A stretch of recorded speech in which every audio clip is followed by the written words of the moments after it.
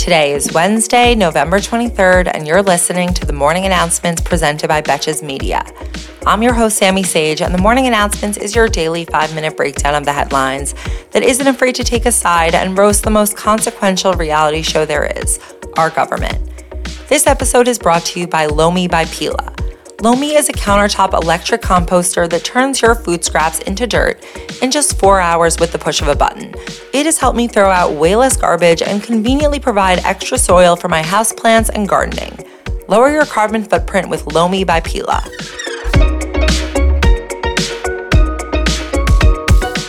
In keeping with Thanksgiving tradition, today's episode is stuffed like a turkey with things to be thankful for.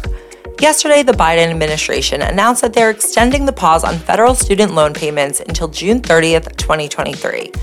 Payments had been set to resume on January 1st, but are now extended for an additional 6 months in light of the recent legal challenges from Republicans, which have temporarily halted the administration's plan to cancel up to $20,000 in debt per borrower. According to the Education Department, which owns and manages federal student debt, payments will resume 60 days after the court cases have been resolved. And if they're not resolved by June 30th, they will resume 60 days after that. So basically, whether your student loans were forgiven by Biden's policy or not, you may have up to 8 more months until payments are due. So I guess we owe an unintentional thank you to those Republican court challenges. Regardless, President Biden said yesterday that he is completely confident that the debt forgiveness plan is legal under the 2003 HEROES Act, which allows the Education Secretary to waive regulations related to student loans during times of war or national emergency. In this case, that wee little pandemic.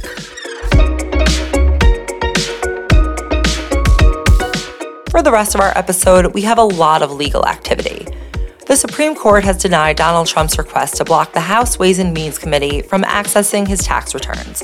There were no dissents, which means that the path is finally clear for the Treasury Department to quickly hand over to the committee 6 years of Donald's tax returns, covering his time in office plus the year prior. It's unclear when the Treasury Department will turn over the records, but unfortunately they only have until very early January, when the Republicans will take control of the House of Representatives, and consequently the committee that is seeking the tax returns. It's also unclear how much, if anything, the public will get to see of the tax returns, though it's likely that a release could take the form of a report, which the committee could make public after holding a vote.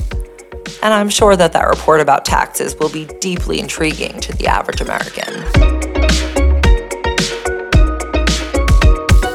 After a long and presumably expensive court battle, Senator Lindsey Graham testified yesterday for about 2 hours before a grand jury in the Georgia probe regarding election interference in 2020.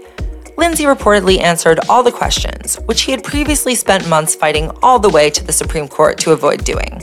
And if last Sunday's episode of The White Lotus taught us anything, it's that nobody avoids a question like the plague because they're completely innocent. We're looking at you, Ethan. And finally for this week, this one's for anyone whose parents are on them about grad school at Thanksgiving dinner. Some of the country's top law schools, including Yale, Harvard, Berkeley, Columbia, Georgetown, and Stanford, have all decided to drop out of the U.S. News & World Report rankings.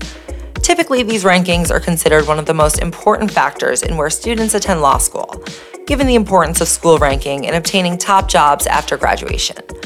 However, the U.S. News rankings have long been considered controversial, given the inputs used to decide them, which are based heavily on test scores and GPAs of admitted students, rather than those students' success after law school, as well as other factors like need-based aid, school location, and support for graduates in public interest careers.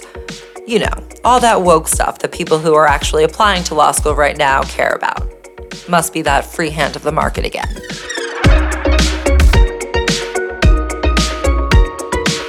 Thank you for listening to the Morning Announcements, and thanks again to our partner Lomi. If you want to start making a positive environmental impact or just make cleanup after dinner that much easier, Lomi is perfect for you. Head to lomi.com/announcements and use the promo code announcements to get $50 off your Lomi. That's $50 off when you head to lomi.com/announcements and use the promo code announcements at checkout. Food waste is gross. Lomi is your solution. With the holidays just around the corner, Lomi will make the perfect gift for someone on your shopping list.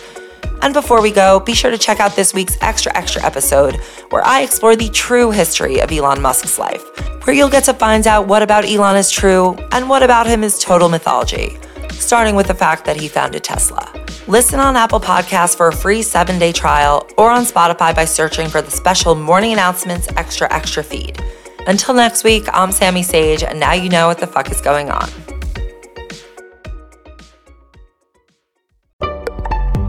Betches.